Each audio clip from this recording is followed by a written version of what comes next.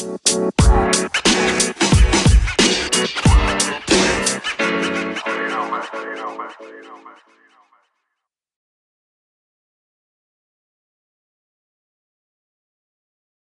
noite, pessoal. Seja bem-vindo a mais um Falar Mais um podcast semanal do Jovem Sede.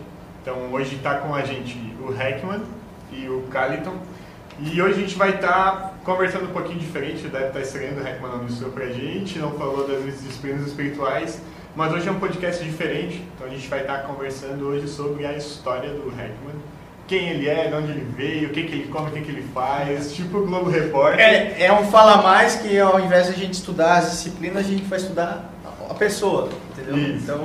Então, basicamente é isso. Então, a gente queria... Heckman, se apresenta, qual que é o teu nome, o que você faz, sua idade... O que você come, basicamente. Vamos lá, então. Meu nome, na verdade, é Jonathan, né? Mas todo mundo me chama de Heckman, que é o sobrenome, porque eu sempre estudei numa classe com no mínimo 3 ou 4 Jonathan. Então, acabou que o sobrenome sempre pegou por causa disso. Tenho 29 anos, recém-completados, né? E basicamente o que eu faço, todo mundo me conhece, é por pastorear adolescentes, cuidar dos adolescentes, né? Já fazem 8 anos que a gente está nesse trabalho, na Força Team Sede e também na Força Team Geral. Mas esse é um trabalho que a gente faz dentro da igreja também, né? Fora da igreja eu trabalho numa instituição financeira, né? Vou falar que sou trader. Não sou nada demais, mas eu trabalho numa instituição financeira, né? Não vivo ministerialmente, digamos assim, né? E sou casado com a Cris há 8 anos também. A gente logo que casou já começou a trabalhar com os adolescentes. Foi um desafio, assim, mas foi muito incrível também. E eu tenho uma filhinha, que é a Helena, que fez 6 meses agora, que é um presentão para nossa vida, assim. Ela mudou totalmente a nossa vida, mas rotinas, do ritmo de muitas coisas, assim, mas nos fez enxergar detalhes incríveis, assim, do dia a dia, assim. Até o acordar é diferente hoje em dia. Mas, então, tipo assim, pra gente começar, eu sempre tive curiosidade, na verdade, tipo assim, como é que foi o processo de conversão? Tu cresceu, não cresceu? Tipo assim, quando que Jesus virou a chave na tua vida, assim? Tipo, tem uma experiência assim? Sim, eu cresci praticamente na igreja, né? Meus pais se converteram quando eu tinha 4 anos. A gente começou a ir para a igreja quando eu tinha só 4 anos, a gente se converteu na ABA na época. E basicamente eles foram porque eles se preocupavam muito comigo, com o meu irmão, com o futuro que a gente ia ter e tudo mais. Então acabaram indo para a igreja por causa disso. Inclusive foi essa uma das chaves. Eu fui convidado um dia para ir para a igreja e ele, por que você não vai? Pensa nos teus filhos e tudo mais. Ele acabou indo pela gente. Então desde os 4 anos eu sempre estive muito envolvido com a igreja, assim. Com 7 anos mais ou menos comecei não podia tocar bateria na igreja, né? Então, cara, 3 coisas que era pecado: tocar bateria, usar calça de moletom e ter piscina em casa. Não, a quarta é jogar bola. Jogar bola não era pecado, era você excomungado. Ter televisão era o problema, mas com 7 anos eu comecei a tocar, ele chamava de atabaque, né? Que é aquele tamborzinho assim. Depois fui pra percussão, enfim, sempre tive muito envolvido, assim. Comecei a tocar violão com mais ou menos 13 anos, aí sempre fui envolvido com louvor, mas eu tive uma chave virada muito na minha vida quando eu estava com mais ou menos uns 16 para 17 anos, assim, que eu comecei, de certa forma, me deixar influenciar com algumas amizades, escola, tudo mais, e aí, de alguma forma, em algum momento, Deus me resgatou antes de eu me afundar em qualquer coisa. E aí eu basicamente caí de cabeça, assim. Então, com os 16 para 17 ali, eu comecei a liderar o louvor da igreja, já passei a liderar grupo de adolescentes e jovens na minha congregação, era meio que junto. Isso já era assembleia? Era assembleia já. Na verdade, a gente foi logo cedo, assim, embora a gente se converteu na ABA, assim, com uns 6 anos mais ou menos, a gente já foi para assembleia. Mas eu sempre servi numa congregação do bairro, né? E... Bom, eu sempre, com mais ou menos essa idade de 16 para 17 anos, foi a idade assim que eu caí de cabeça. Eu não sei dizer o que aconteceu, assim, hoje eu tento às vezes explicar assim e falar, foi tal coisa que aconteceu que virou essa chave na minha vida. Não, parece que em algum momento da minha vida eu caí em mim mesmo, assim, e eu tive que tomar uma decisão de ser um homem de verdade, de ser maduro de verdade. E eu lembro que eu eu caí de cabeça, assim, realmente nisso. Tava todo dia na igreja, virei aquele cara assim que chegava antes e aí depois.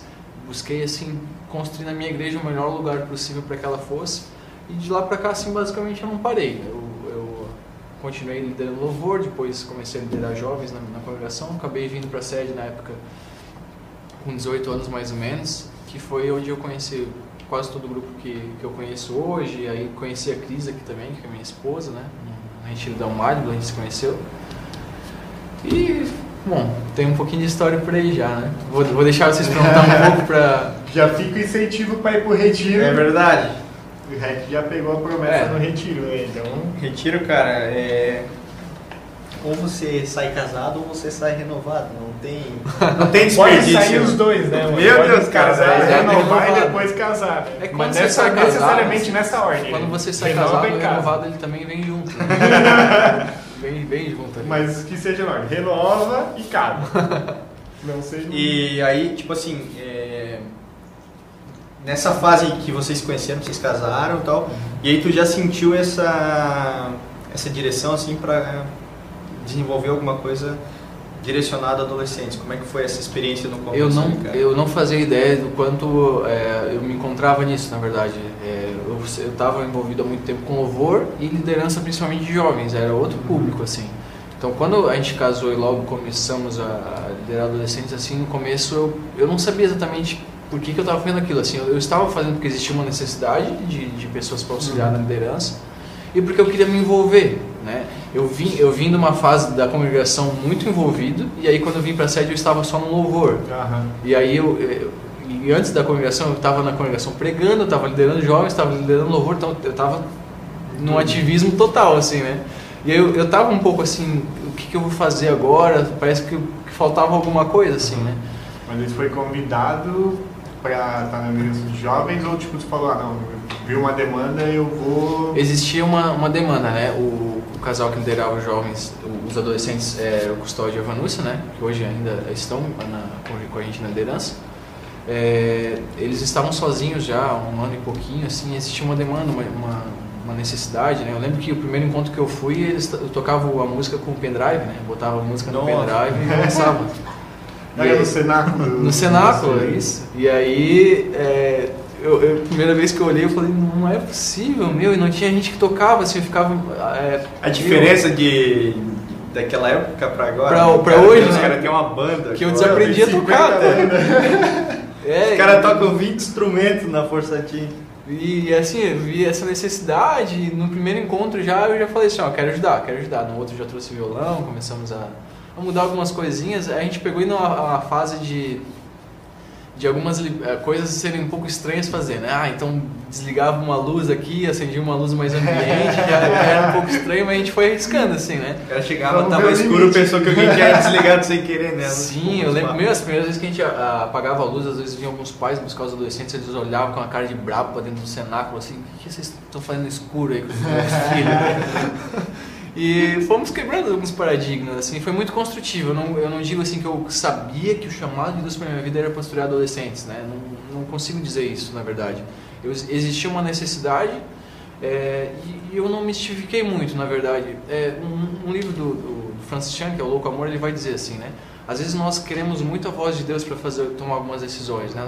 Nós clamamos, e existe a sua importância nisso, mas a gente esperou a voz de Deus para mexer no celular hoje, para fazer coisas comuns, a gente não espera. Para algumas e para as outras a gente coloca às vezes tanto empecilhos. Espiritualiza muito, né? Algumas Isso. coisas que precisam ser... Espiritualiza, mistifica, né? Cara, eu tava vendo que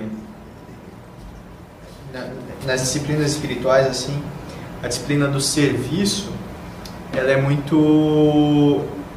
é uma disposição inata, ela é muito intuitiva, né?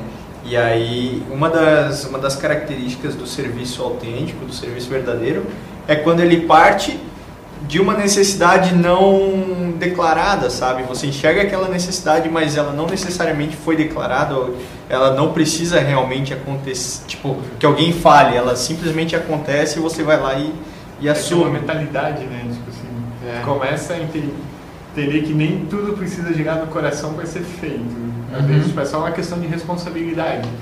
Tipo, eu falei, acho que uns 2 podcasts atrás, sobre os PGs.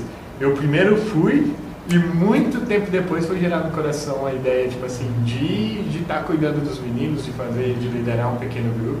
Mas foi muito depois. Primeiro foi, cara, tá surgindo a necessidade, vamos ver o que vai dar. E foi. E hoje é uma das coisas que eu mais amo. Assim. E eu acho que é uma coisa muito de maturidade, né, cara? Quando você entende, tipo, o contexto, a realidade que você vive, quando você tem essa noção, essa maturidade, você desenvolve, né? Tipo, você executa, você faz, você serve. É muito aquela ideia de saber quem eu sou.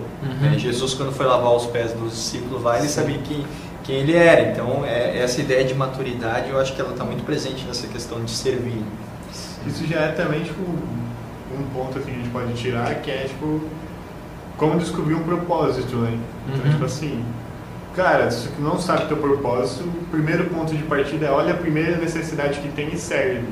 E ver como o teu coração tá nisso, sabe? Começa assim, a fazer, né, cara, em qualquer... E vai, é música que tá faltando músico, seja um músico que falta e com certeza o Senhor tá mais preocupado num coração disposto do que no teu ato de serviço propriamente dito. Então, se o teu coração estiver disposto e o Senhor vê que Ele pode moldar e te usar, Ele vai te direcionar para o propósito certo se você estiver servindo na área errada. E às vezes nem é errado, é processo, né? Tipo, é uma fase. E algumas das nossas vocações, elas não vão ser uma coisa que a gente vai olhar e vai falar, vou fazer isso pelo resto da vida. Pode ser que algumas vocações elas vão surgir de uma necessidade, nós vamos nos capacitar para solucionar ela por um tempo e a partir de um determinado momento, outra pessoa vai fazer aquilo, não vai mais ser a gente. Lembro que a gente tinha uma dificuldade muito grande com relação a artes gráficas, né? O pessoal não tinha alguém que fazia. Não tinha alguém que fazia e precisava, e quando precisava fazer tinha que pagar, e era muito... Não tinha muita mão de obra. Hoje em dia a gente tem pessoas por perto que fazem, mas na época não. Então eu pensei, como é que eu vou suprir isso? Tentei encontrar algumas pessoas, não consegui. Eu fui fazer um curso de Photoshop e comecei a fazer as primeiras artes. A partir de então eu fui, do momento que eu aprendi ela, eu depois comecei a ir passando ela para uma outra pessoa que já tinha algum conhecimento, mas estava bem enferrujada. Então foi a vocação por um determinado momento da minha vida, que hoje, se me botar eu mexer no Photoshop, eu não sei fazer mais nada. Mas eu pude suprir diante de uma necessidade que existiu. E eu acho que a vocação, ela é isso, é você encontrar uma necessidade, se capacitar para fazer ela bem feito, né? Suprir essa necessidade, é você entrar e não tem ninguém, então vou fazer. Não, vou fazer a melhor forma possível. Mas Sim. Não quer também dizer que você vai morrer fazendo aquilo. Elas têm essas oportunidades de servir, a gente tem que entender que elas têm prazo de validade também. É que a necessidade é para atender o corpo. O meu serviço é para atender o corpo. E o corpo tem demandas, hora ele dorme, hora ele come, hora, tipo assim, o meu corpo biológico ele tem momentos e tempos que ele faz as coisas. O serviço é a mesma coisa. Então, tipo assim, eu lembro que eu fiquei vários anos ajudando na TV. Chegou um momento que meu coração encontrou, tipo, paz de, cara, o meu tempo aqui acabou e tem gente, tem outras estruturas e existem outras coisas que hoje meu coração está mais inclinado. E aí eu peguei e me direcionei para essas coisas que meu coração se inclinava. Tem um grande problema em que as pessoas às vezes não conseguem largar, né, cara? Ser geracional, né? Tipo assim, passar o negócio para frente. Tipo, não, pega e não acabou o meu prazo de validade nisso aqui, eu preciso entender que, tipo, tem uma pessoa que está pronta para receber e uma coisa, tipo, me esperando ali na frente e eu não desenvolvo, não largo. Você estagna ali, né? Isso, cara. É complicado porque a gente não estagna só a gente estagna outras pessoas que poderiam estar crescendo. É uma geração, aquilo que um dia a gente não foi pra frente. Isso. Não é que é um degrau, mas é que são propósitos. Então, tipo assim, a gente tem que tomar cuidado quando a gente tenta transferir tudo em degraus dentro da igreja, né? Tipo assim, primeiro eu vou trabalhar com as crianças, depois adolescente, e aí vai. E não é essa a ideia. A ideia é que são propósitos e tempos. Então, eu tenho um tempo nesse ministério e aí eu vou ter um tempo no novo ministério depois, e não é que eu estou subindo o degrau, eu só estou mudando de propósito, sabe? Sim. Então, tipo, isso é uma ideia que a galera tem que ter, tipo assim, como é que eu chego na liderança de jovens? Tipo assim, não é assim, não é um mapa, sabe? Sim. Tipo assim, é um coração, é uma mentalidade e é a vontade do Senhor. Sim. Cara, mas vamos falar de um outro ministério mais recente na tua vida, que é ser pai, né? Como é que é esse... Porque eu vejo muito essa... Tu tem essa experiência de pastorear adolescente e aí agora vem um pequeno ser ali para te administrar, pastorear e... como é que é isso, cara? Como é que foi essa transição assim, de ser pastor e como isso te... Tu não deixou de ser pastor, mas tu se tornou pai agora, né? Como é que foi isso, esse momento na tua vida? Como é que isso... foi o comportamento disso? Assim, todo homem ele buga um pouco a cabeça já, né? Não tem um cara que tem um pouco de senso de responsabilidade que não pire, né? Eu, quando soube que a Cris estava grávida, eu fiquei muito preocupado, assim, com relação ao futuro. E assim, nossa, eu direciono a vida de tantos filhos, né?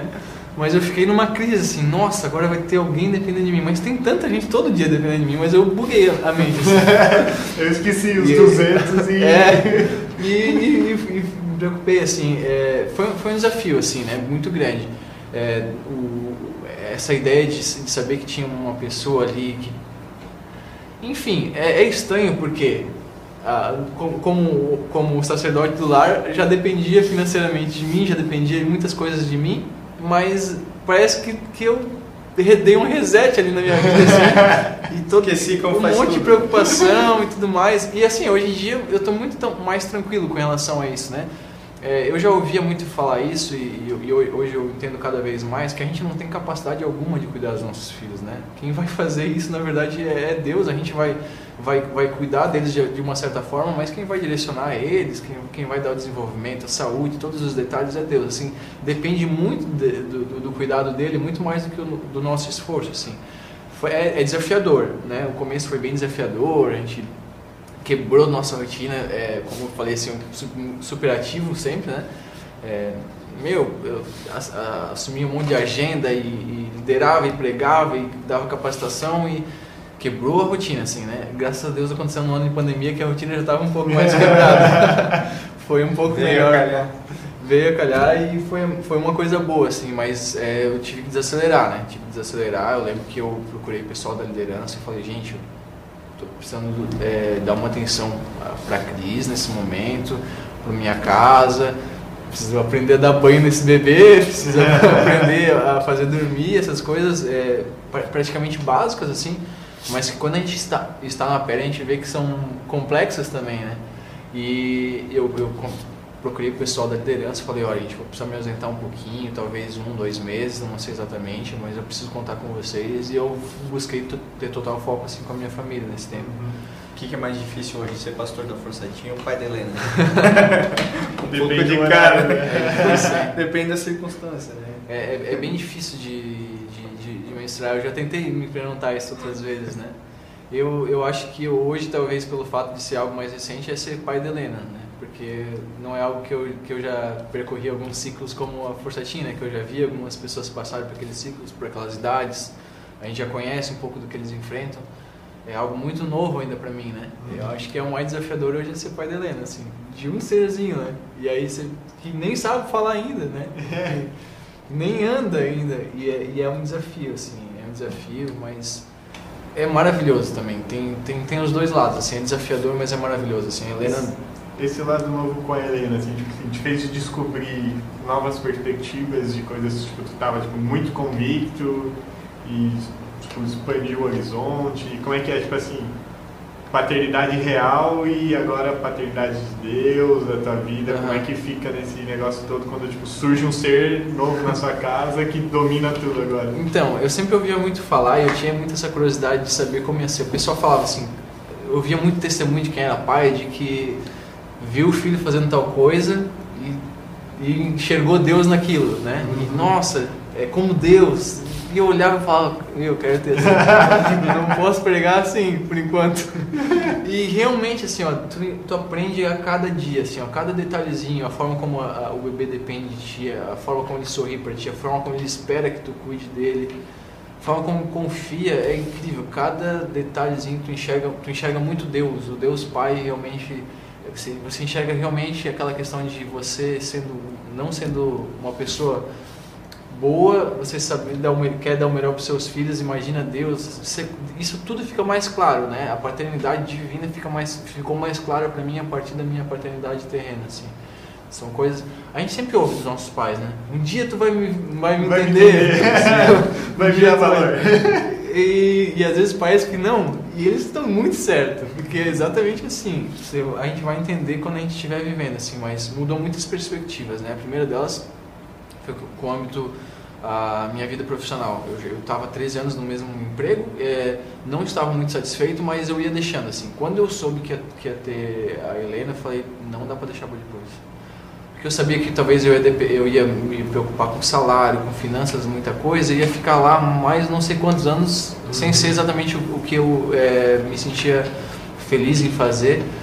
E a primeira coisa que eu fiz foi sair do lugar onde eu trabalhava. Tive algumas atitudes assim, um pouco corajosas, né? Mas foram as melhores que eu fiz, assim, né? Eu mudei algumas perspectivas na minha vida. A primeira delas é o tempo de qualidade. Eu busco muito ter a famosa qualidade de vida, né? Porque a gente vive numa época onde ficou bonito falar que tá corrida, né? Correria, ficou bonito, parece, falar isso. E eu acho uma vergonha eu falar para as pessoas, às vezes o pessoal vem perguntar para mim, ei, correria? Eu falava assim, e hoje o meu maior prazer é falar, não tá correria. Então eu saí de onde eu estava trabalhando, fui trabalhar num outro lugar com uma carga horária menor, com um salário menor, mas hoje eu posso ter um tempo a mais com a minha filha de manhã, de ir pro trabalho, de passear com ela, de dar um banho nela, de chegar mais cedo em casa e estar com ela. Eu acho que mudou muitas perspectivas da minha vida com relação ao momento que ela nasceu. Assim, eu quero estar o mais presente possível na vida dela e ser uma pessoa que ela possa olhar e se espelhar. Assim. Vem uma carga de responsabilidade sobre ti, assim, sabe? Se você já era responsável, você busca ser mais ainda, né? Realmente, tem uma vida ali olhando e se espelhando em ti, né? Mas a forma que tu fala, tipo, já dá pra perceber, tipo, assim, não é só a responsabilidade que vem, né? Tipo assim, é um amor, é um cuidado, é uma ansiedade de estar em casa com a família, com as coisas. Eu já senti isso com a minha sobrinha, assim, tipo, e eu fico imaginando, como deve ser pai, entende? Tipo assim, a vontade de estar junto, de ver crescer, de ver formar, de ver tomar boas decisões, seguir um bom caminho.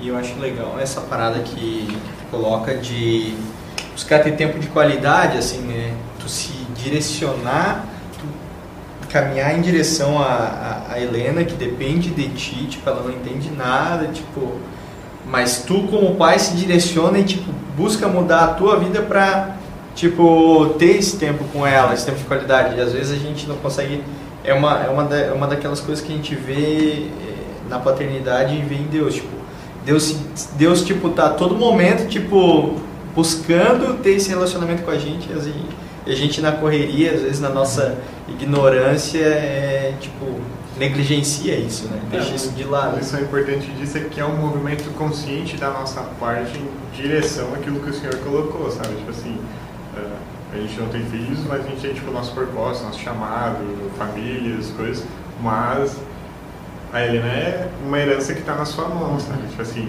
então, tipo assim, toda vez que o Senhor coloca algo na nossa mão, não é que é uma responsabilidade, mas a gente tem prazer de se mover na direção daquilo a partir do momento que a gente entende que é de Deus, sabe? E assim, um dos legados que eu quero deixar para ela não é só o legado de alguém que pastoreou um monte de gente, que fez um monte de coisa. Um dos legados que eu quero deixar para ela é o legado de alguém que acertava dentro de casa, sabe?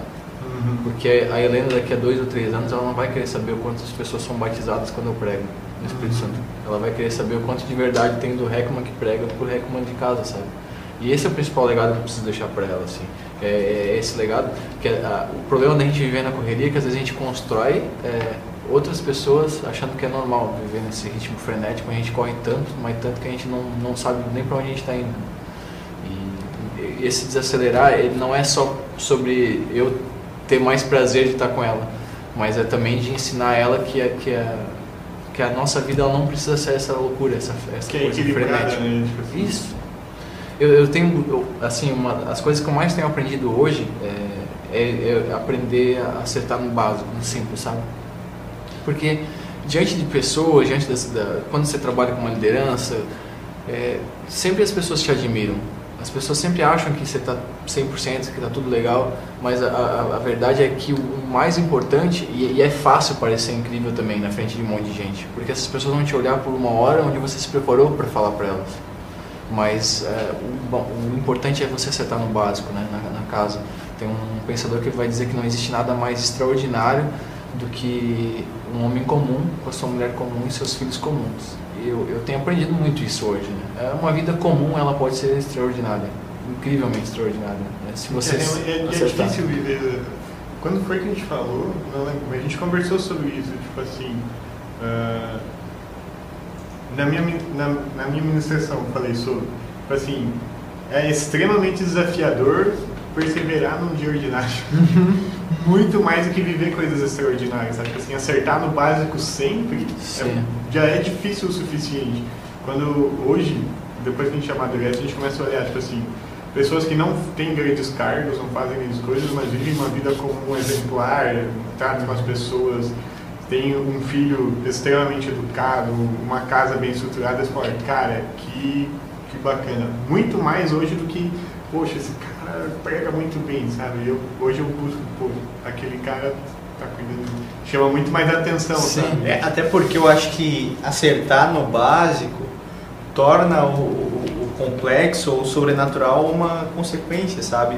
Às vezes o cara tem que fazer um esforço ferrado assim para conseguir ter um desempenho excepcional numa administração ou em alguma outra área, porque o básico ele está errando. Então o esforço dele tem que ser muito maior. Enquanto se você faz o dever de casa sempre, as coisas se tornam naturais, né? É colocar esforço nas coisas certas, né? Porque, cara, uma pessoa que tem um lar extremamente transformado por Jesus é alguém apto a transformar a vida de outras pessoas. Sim, senão seria uma hipocrisia, né? Tipo, eu preciso acreditar.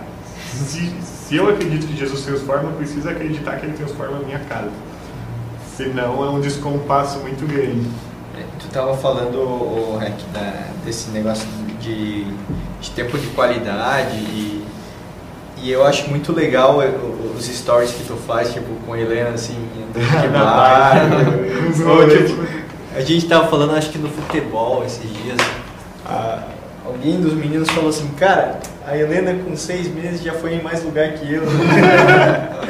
Mas, cara, eu acho muito legal essa parada de dedicar tempo assim, né? De incorporar na rotina. Isso, exatamente, colocar ela no teu contexto, trazer ela pra tipo, vamos fazer um exercício, vamos caminhar, vamos subir um morro, vamos fazer alguma coisa. Construir memórias, né? Isso, mas leva ela junto, sabe? Já ela vai... Leva ela junto, cara. E eu acho isso acho fantástico, assim, essa parada de dedicar a qualidade. Laços, né? Tipo assim, as experiências vão gerar confiança. Sim. E eu, tipo, eu vendo isso, eu penso, cara, eu quero fazer, tipo, eu gosto muito de andar de moto, assim. Eu não tinha carteira de moto. E aí, cara, o meu sogro é, tipo assim, cara, apaixonado por moto, assim, tipo, moto pra ele é tudo. E aí, tipo, ele me incentivou. Aí eu comprei uma bis e tal, daí comecei a andar, daí gostei. Aí eu comecei a andar, daí tipo, agora eu já tô começando a fazer trilha. Daí eu me lembro muito de ti, assim, quando eu tô andando, porque eu penso, cara, eu quero fazer isso com meu filho, sabe? Eu quero trazer meu filho pra isso. E eu acho que essa construção de momentos juntos é algo excepcional, assim, né, cara? Não sei como é que é pra ti a participação dela nisso, sabe? A formação dela. Então, é como se você tipo, colocasse uma partezinha de você nela, sabe? Porque, por exemplo, andar de bicicleta, fazer uma trilha, caminhar, é uma coisa que eu amo. Então, quando eu estou fazendo isso com ela, é como se eu estivesse mostrando, isso aqui é um dos prazeres que eu tenho, sabe, filha? E isso aqui é uma coisa legal. E é muito legal, tipo, desde nova, assim, cara. Eu ia levar ela para uma trilha, assim, era o lugar onde ela mais estava feliz. Ela estava no caminho, assim, mais sorridente, olhando para as árvores. Eu falava...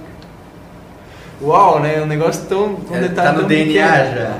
Eu não sei explicar assim exatamente, mas é realmente construir memórias nela e deixar um pouquinho de mim nela, né? Ela saber do que o pai dela gosta. Pô, eu acho muito triste você ter um pai e as pessoas te perguntarem assim, do que teu pai gosta? E você às vezes não saber responder o que realmente ele gosta, sabe? Ou ter dúvidas. Eu quero que a Helena cresça sabendo o que eu gosto e eu estar disposto também a viver as coisas que ela gosta também, sabe? E isso ser uma coisa mútua, assim, é realmente tempo de qualidade. Que massa. Cara, como é que começou essa parada de, tipo, fazer trilha e caminhar? Como é que começou isso na tua vida, assim? Então, eu sempre corri, né? Desde as épocas de escola eu já me envolvi com atletismo, assim. Eu acho que foi porque eu ganhei uma medalha numa prova lá na escola mesmo.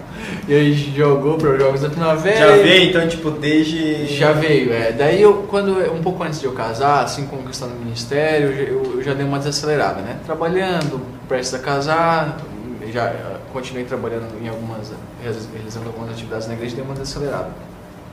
Mas eu sentia muita falta, porque eu sempre gostei muito. Só que eu corria corrida de rua. Corrida de rua não era a mesma pegada do que eu faço hoje, assim, do que eu gosto de fazer hoje. E aí depois de um tempo eu comecei a correr mais do que eu corria quando eu treinava. E eu fui me desafiando. Fiz 5 km, aí o problema de correr é esse, né? Que você não consegue fazer a mesma quilometragem daqui a pouco. Eu fiz 5, daqui a pouco quis fazer 10. Daí eu fui fazer meia maratona, era 21. E aí eu descobri que existiam algumas provas na região que eram de 50 km. Eu falei assim, quero fazer 50 agora. Do 21 quero fazer 50. E aí eu meti a cara, comecei a treinar muito, né? Só que o que acontece? Eu queria fazer uma distância maior que 21. E existem as maratonas, que maratona é 42 km. Mas não tinha na nossa região, só existia uma por ano lá em Florianópolis. Porém, essas de montanha, corrida de trilha, tinham 3 ou 4 etapas por ano de 50 km aqui na região de Blumenau, Vale do Itajaí. Então eu me inscrevi e aí eu peguei gosto, assim, de um jeito que eu não quis mais nem voltar a correr corrida de rua, assim, porque daí você tá na natureza, você vê Deus em tudo, não é possível, assim. Você sobe numa montanha, você vê quanto você é pequeno, né? Você olha algumas coisas e fala assim, cara, eu sou nada perto disso aqui, sabe? Eu sou muito pequeno. E aí eu fui pegando muito esse gosto, assim, e hoje eu sempre falo, assim, né, que a corrida, esse momento que eu tenho, assim, de correr, de fazer uma trilha, é o meu secreto, assim. É o momento que eu mais converso com Deus, assim, é o momento onde eu mais me encontro com Ele, assim, de que eu sinto Ele em cada detalhe, em cada brisa, em cada vento que vem. É incrível, assim, eu consigo perceber Deus muito nesses detalhes.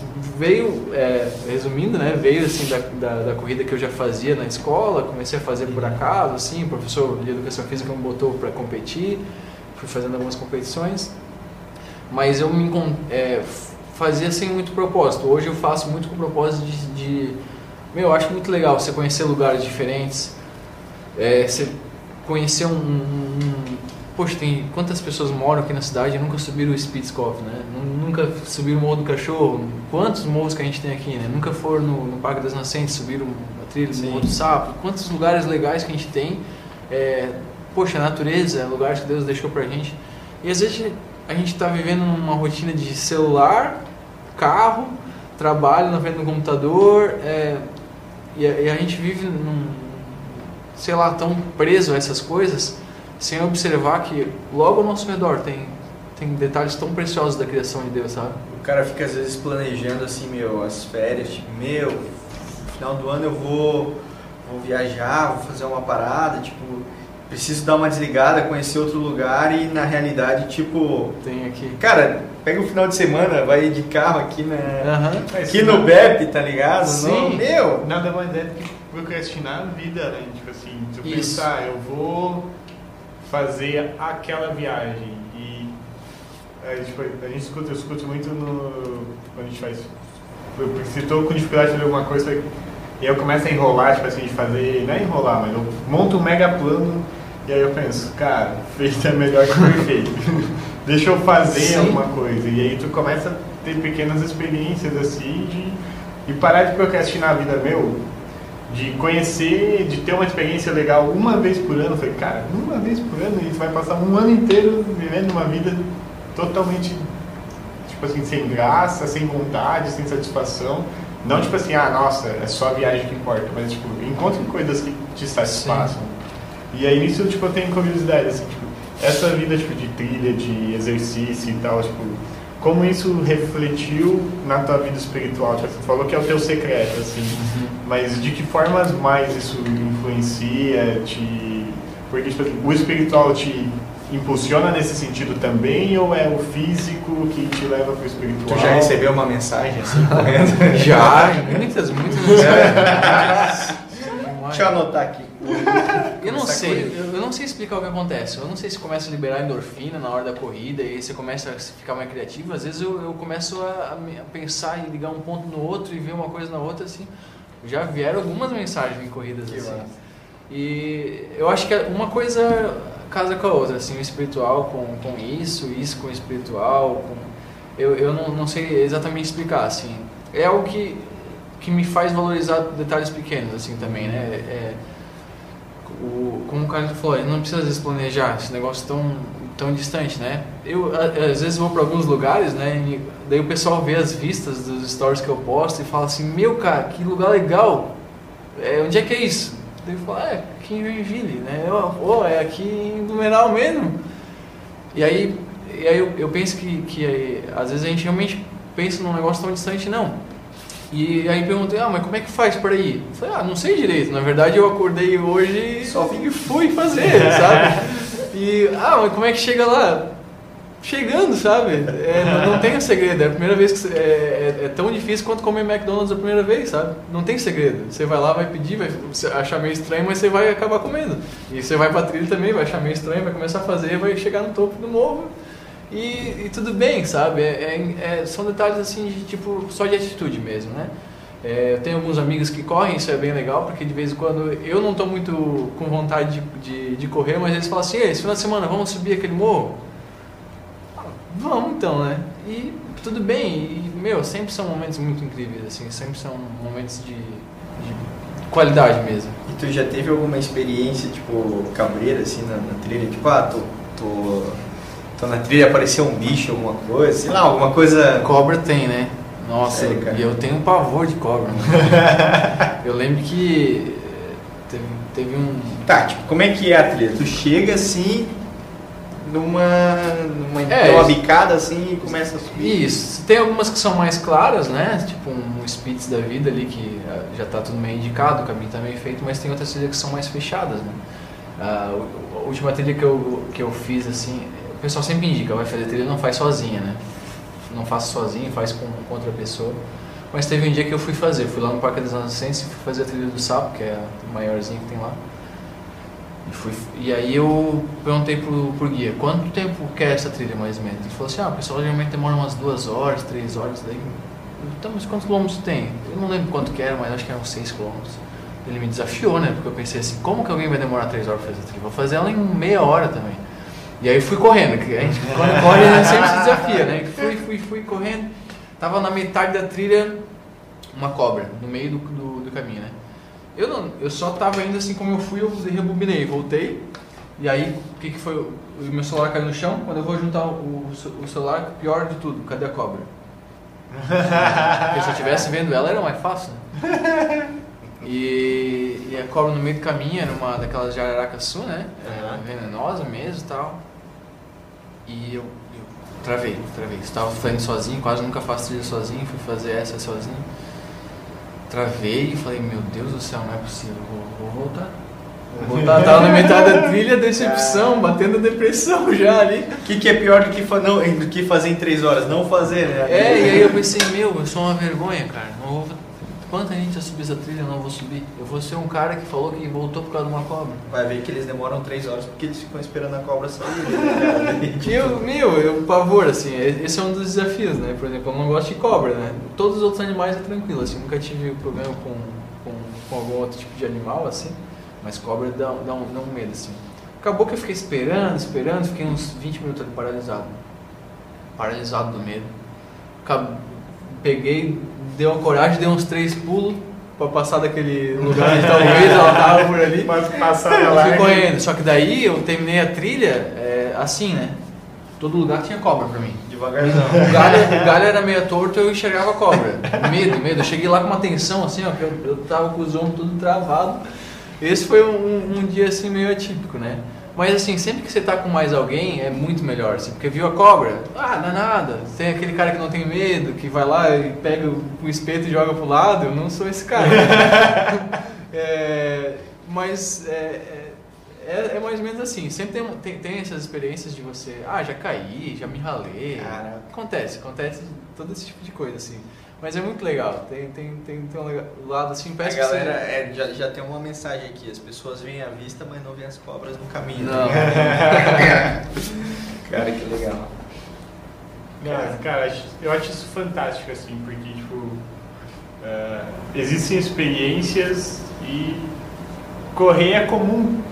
Tipo assim, o nosso corpo é feito para se movimentar, sabe? E a gente acha, tipo assim, que Deus não fala em determinados lugares, ou tipo assim, e a vida comum ela é muito mais simples, ela é muito mais prática, e eu confesso que a corrida eu tentei começar várias vezes, toda vez que eu começo eu paro, mas tipo assim, e faz parte, assim, tipo assim, uma hora eu acho alguma coisa que eu gosto, mas eu acho que a gente precisa encontrar coisas que nos dão satisfação, que nos levam para lugares diferentes, nos levam a experiências diferentes. Então, tipo assim, acho que cada um de nós tem um potencial incrível nesse sentido, assim, tipo, temos um propósito, todo mundo tem uma história legal, uma história interessante, gosta de coisas que consegue se identificar e fazer, e, cara, usar essas coisas para encontrar propósitos, para conversar com Deus, para ter momentos com Deus, tipo assim. Eu acho que isso é um privilégio, né, cara, tu ter uma parada que te faz bem, e tanto física quanto espiritualmente, né, cara. Eu acho que todo mundo tem algo assim, né, cara? Todo mundo tem algo que vai fazer sozinho, uma atividade física, alguma coisa que vai te colocar vai te dar um momento, tipo, de prazer sozinho ali e vai te conectar com Deus, de certa forma. Como é que é, tipo, com a Cris isso, tipo assim, eu acho que a Cris corria contigo até, Sim, agora tem a Helena, né? Um dos dois tem que ficar agora, mas como é que era, tipo, em família, assim, antes, quando vocês podiam? Muito bom, porque era melhor ainda, porque daí você fazia acompanhado, né? Você fazia você correr com alguém que você tem um relacionamento é maravilhoso, assim. Que te faz ter alguém nesse mesmo universo que você, de viver esses momentos, de conviver com todos eles. Então, isso cria uma conexão mais forte ainda do que o comum, assim, né? Cria uma conexão mais forte do que você fazer um lanche, por exemplo, que a maioria das pessoas fazem, né? E assim, eu acho muito importante a gente, às vezes tem uma dificuldade, assim, não sei se isso é só do cristão ou não, mas eu vou falar pelo cristão. Ele tem uma dificuldade, às vezes ele é tão pronto a servir os outros, a amar os outros, né? Pelo menos o bom cristão. Mas ele tem uma dificuldade, às vezes, de fazer coisas que façam ele se sentir vivo, de fazer ele se sentir amado. E biblicamente, não é só amar o próximo, mas é como a si mesmo, para você amar da forma certa o próximo. Um amor você correto, né? Primeiro amar o pai, isso vai te fazer se encontrar no amor, vai gerar um amor próprio em você, e esse amor próprio será transmitido aos outros, né? E às vezes a gente tem essa dificuldade de muitas pessoas elas servem, elas se doam, elas entregam a sua vida por pessoas, mas elas não fazem nada por si mesmas. E chega um limite, né? Tipo, as pessoas, tipo assim, cristãos que eles deveriam estar no auge da maturidade, tipo assim, e eu comecei a cuidar um pouco mais assim da alimentação e das coisas, porque uma vez eu vi alguém falando, tipo assim, cara, ele deveria estar no auge da maturidade e tá com o corpo e a mente destruído.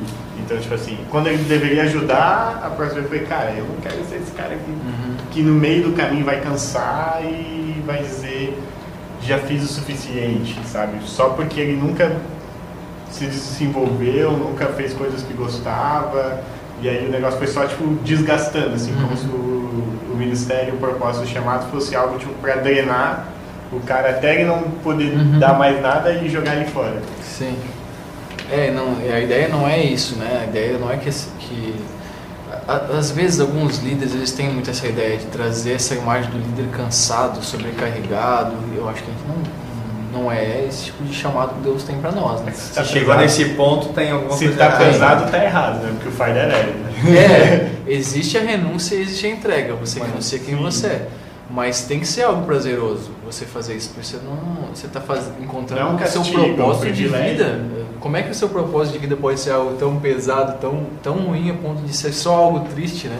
ser só algo onde as pessoas olham para você e falam assim, olha, não sei se você tem tempo, mas será que talvez a gente pode tirar um tempo para conversar?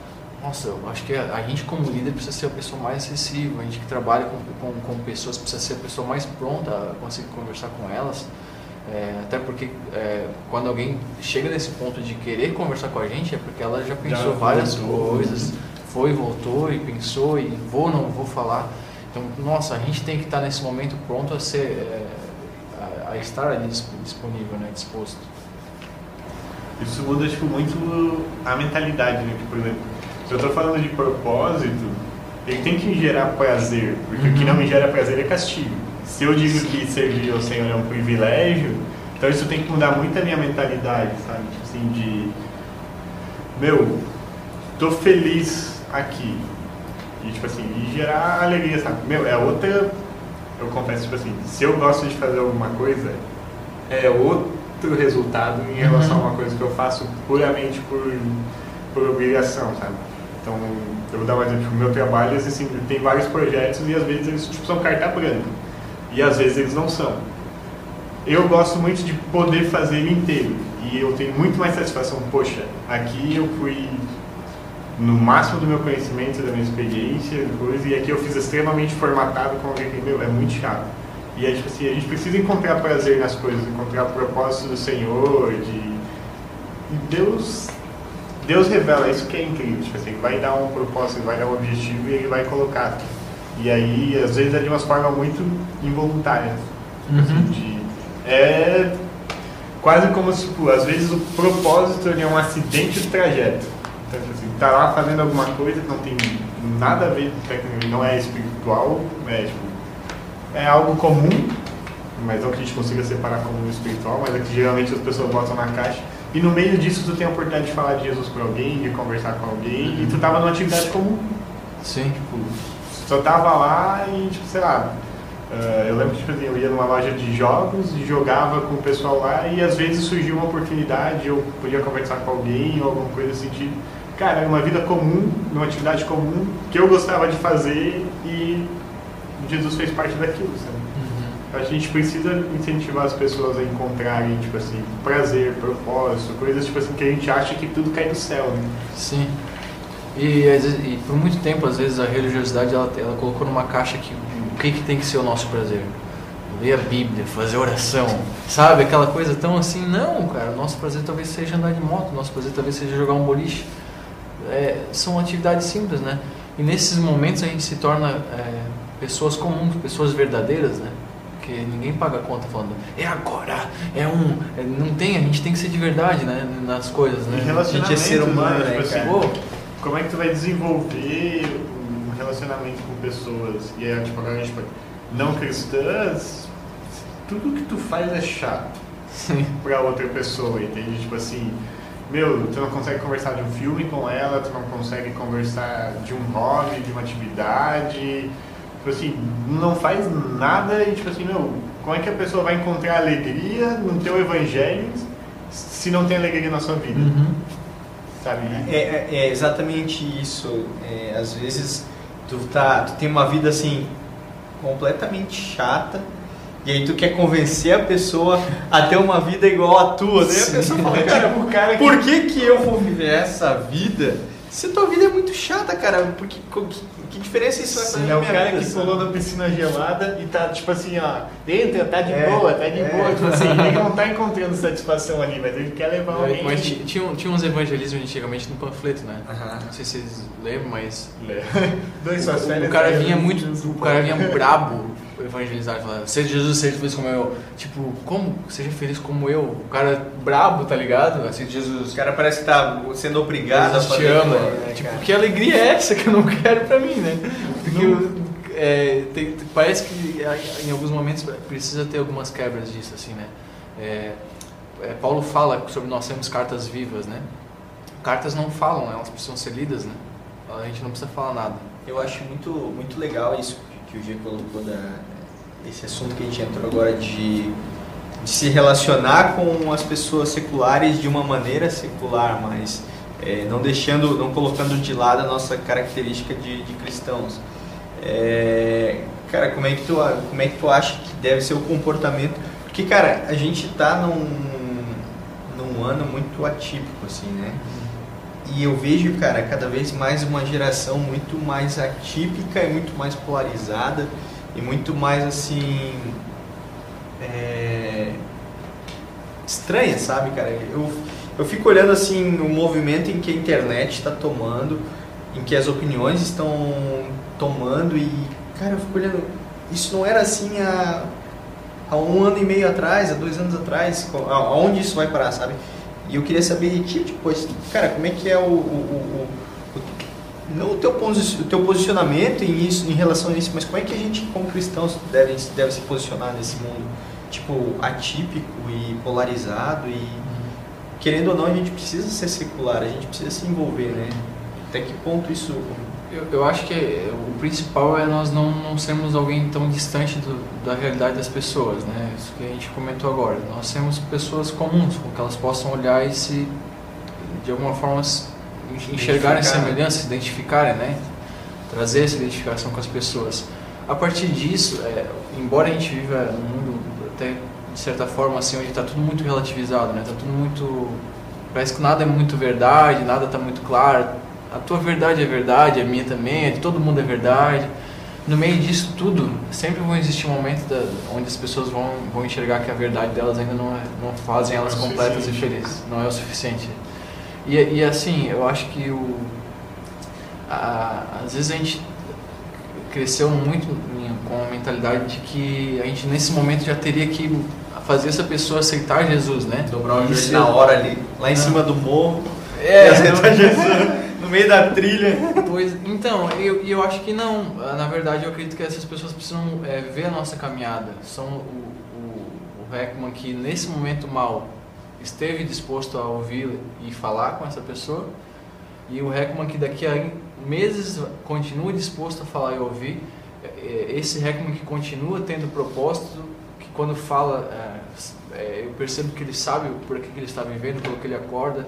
Acho que é esse tipo de coisa que nós como cristãos temos que transmitir, essa certeza de nós sabemos pelo que nós vivemos, pelo que nós fazemos, pelo que acordamos.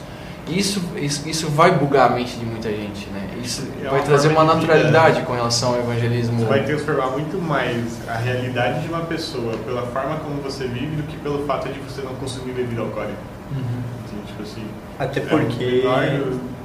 Até porque, que nem tu tava falando ali do cara ter um momento em que ele está fragilizado e você está disposto, porque se a gente partir para esse pressuposto então de que esse é o momento em que eu tenho que agir, eu vou viver um evangelho oportunista, que eu fico esperando oportunidades, agora ele está fragilizado, agora eu vou chegar com os dois pés e não é, o evangelho não acontece assim, né, cara? É muito da caminhada, como tu pôs. Acho que o cristianismo ele é orgânico, né? Tipo assim, ele é algo vivo, ele, tipo assim, às vezes o cristianismo na minha vida vai ajudar alguém e ele nunca vai reconhecer Cristo. Ou talvez reconheça daqui tempo, quando ele tiver um insight, tipo assim, poxa, foi por isso que ele fez aquilo aquele dia, sabe? Então, tipo assim, é muito mais, às vezes, é uma questão, tipo assim, a esperança ela não pode ser trancada dentro de 4 paredes da igreja, sabe? Tipo assim, nós vamos levar a mensagem de esperança, então quem leva saiu de algum lugar, então, tipo assim, esteja onde as pessoas precisam de esperança e seja ela. E as pessoas vão reconhecer. Quando as pessoas estão com fome, elas reconhecem comida. Quando elas estão cansadas, elas reconhecem que elas precisam descansar. Se elas estão sem esperança, elas vão reconhecer alguém que tem esperança para dar para elas. E o cristianismo, ele está ali para atender as oportunidades, mas a gente não precisa caçar elas. O Espírito Santo vai nos dar e nos colocar nos lugares que ele precisa. Eu acho que uma coisa que acontece muito hoje é que os cristãos não são cristãos 100% do tempo, né? E as pessoas não vivem não têm um testemunho de cristãos, eles não dão um testemunho, eles não são uma carta que é lida pelas pessoas diariamente. E aí quando surge uma necessidade, um problema em que a pessoa vê uma vulnerabilidade da outra, daí ela se posiciona como cristão e daí ela vai lá, tipo, só que daí a pessoa pensa, tá, cara, mas não era assim há um tempinho atrás. Então como é que tu quer E eu acho que isso é o que quebra muito essa oportunidade que a pessoa tem de... Eu chamo isso de cristianismo diluído, né? Você dilui muito da verdade do que é o cristianismo. E aí, às vezes a gente, ao invés de... Eu tenho falado isso aí recentemente até. Ao invés de nós apresentarmos um Cristo completo, nós apresentamos um Cristo sem braços, sem mãos, um Cristo sem olhar, um Cristo sem poder de transformar. Porque nós diluímos o cristianismo que era para ser completo na nossa vida e na nossa rotina por algo que... Eu sou cristão, mas eu dou um mau testemunho. Eu sou cristão, mas eu faço outras coisas. Nós quebramos, às vezes, a oportunidade de ser referência para algumas pessoas, né? Como tu comentou, assim. De a pessoa olhar e falar assim, mas tudo que tu não me vive, tudo que tu tá me falando, sabe? E no momento que ela talvez não acredita, né? Tipo assim, a gente vê... Cara, quantas pessoas realmente não acreditam no Evangelho? Uhum. Porque... ela precisa da transformação do Evangelho dentro de casa e ela não acredita que o Evangelho pode transformar. E aí entra esse Frankenstein, tipo assim, um monte de pedaço, porque se ele for todo remendado, ele não me confronta, né? Tipo assim, eu consigo tirar as partes que me agradam, eu limpo até o ponto de deixar, não, a minha vida está certa. Não, a nossa vida nunca está certa, ela sempre precisa de transformação todos os dias. Todos os dias. E aí a gente tem esse descompasso em termos de sociedade, de pessoas, tipo assim, de cristãos. Cara, seja o melhor ser humano possível que você conseguir ser. E ele vai ser, surpreendentemente, extremamente parecido com Jesus. Tem eu não sei se é Billy Graham, alguém fala que pregue, se for necessário, use a sua Bíblia, né? Porque a sua vida, ela deve pregar por você, né? Muito mais do que um texto decorado ou algo do tipo assim, mas o seu exemplo de vida. Eu acho que é São Francisco de Assis, cara. Era a minha frase do... então do TCC. É a frase do CTM que tu tem que colocar no convite, assim, né? Pregue em todo tempo, se for necessário, use as palavras. Tipo, não, é uma ideia, tipo assim, de isentar pessoas, tipo assim, não precisa falar de Jesus abertamente. Mas é uma ideia, tipo assim, a sua vida precisa ser coerente com aquilo que você está falando. A sua vida tem que ser tão coerente que as palavras sejam só uma chancela daquilo que as pessoas já estão vendo. É só o carimbo do que já está lá. Já vem apresentar ninguém de responsabilidade da... Sim, essa é a dificuldade, porque daí algumas pessoas separam, né? Então não vou falar de Jesus, então, se não é pra mim ser tão religioso. Mas aí esquece do resto, tipo assim, já que não vai falar de Jesus, então vive uma vida decente, né, cara? Sim, extremamente decente. Cara... Mano, eu acho que a gente já tá indo pra 1 hora aí, né? Quase, cara. Acho que a gente... 1 hora já, segundo o nosso editor ali. Então, cara, eu queria só que tu respondesse duas coisas assim, né? Que me bateu assim uma curiosidade agora. O que tu falaria... Qualquer coisa, uma dica, ou o que tu diria pro Heckman de 10 anos atrás? E o que tu diria para o Heckman daqui 10 anos? Tipo, o Heckman daqui, se pudesse encontrar essas duas pessoas, sim, o que tu diria para elas? Eu acho que pro Heckman de 10 anos atrás eu pediria um pouco de calma, assim, com relação a algumas coisas. Muitas vezes eu me frustrei porque eu desenhava algumas coisas e elas não aconteciam no tempo que eu desenhava, né? E isso me desanimava em dar continuidade a algumas coisas, assim. Acho que para esse Heckman de 10 anos atrás eu falaria para ele ter um pouquinho de calma, de não desenhar tantas coisas e Deus de alguma forma deixaria elas acontecerem. Pro Heckman do futuro é difícil, hein? O cara que já tava lá já... Pro Heckman do futuro eu acho que eu diria para ele continuar tendo calma, sendo natural, assim, buscando acertar no simples, buscando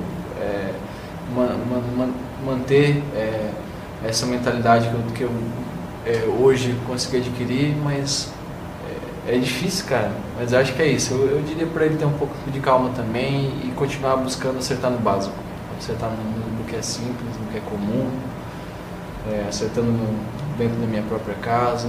Acho que é isso que eu diria por esse do futuro, assim. Show. Bom, gente, então é isso. Heckman, muito obrigado. Carlton, obrigado. Pomerode, nos auxiliou hoje. Muito obrigado. Obrigado a você que está assistindo mais um Fala Mais um A gente não perguntou se o podcast. Heckman tem uma consideração final, alguma coisa? Tem considerações Quer finais? despedir, mandar Antes um da gente beijo. fechar o aval. Mandar um beijo pra Helena, alguma coisa? Eu quero mandar um beijo pra minha mãe. A Helena tá dormindo, espero eu. Ela esteja dormindo. Chega lá, ela tá em pé em cima da cama. Eu saí hoje de casa, ela tava muito alegre, eu fiquei preocupado. Mas, eu quero agradecer o convite de vocês, é muito bom estar aqui, compartilhando um pouquinho, né? E eu acho que é sempre importante a gente ter esses momentos de a gente enxergar a história de outras pessoas, né? Eu digo sempre que eu não cheguei a lugar nenhum sozinho, e é por isso que eu busco acreditar em pessoas, eu busco ouvir muito da história das pessoas, porque isso me ajuda muito também a ter alguns nortes, a construir um pouco de onde eu posso chegar. Obrigado pela confiança aí. E A gente podia fazer aquele esquema de desafiar um próximo, né? Tipo assim, se a gente tivesse que fazer uma outra oportunidade, tivesse de entrevistar alguém, quem você acha que a gente deveria trazer chamar aqui? quem? Não estava no roteiro, a gente inventou Não, agora. então, vamos lá. Como 90% das coisas que aconteceram aqui não estavam no roteiro. Deixa eu ver, alguém que a gente entrevistar. O Black, cara. Black. Pode ser? Então, fechou. Eu acho que é uma boa, hein? Se vocês gostaram desse formato, tipo, Marca nós, fala compartilha aí. no Instagram, no Stories, marca o Black também. Tipo assim, dá uma sinalizada que vocês curtiram, que daí a gente sempre que puder vai encaixar esse Fala Mais com o convidado. Mas ó, marca a gente nos Stories e marca o Black junto, que aí a gente vai saber que tu escutou e que tu tá querendo o Black. Acho que a gente já consegue ter Daí um na parâmetro. próxima semana a gente já... Não, na próxima, porque na Na próxima próxima tem- oportunidade. Né? A gente na próxima tem- oportunidade a gente já joga um... Estamos encaixando os formatos aqui.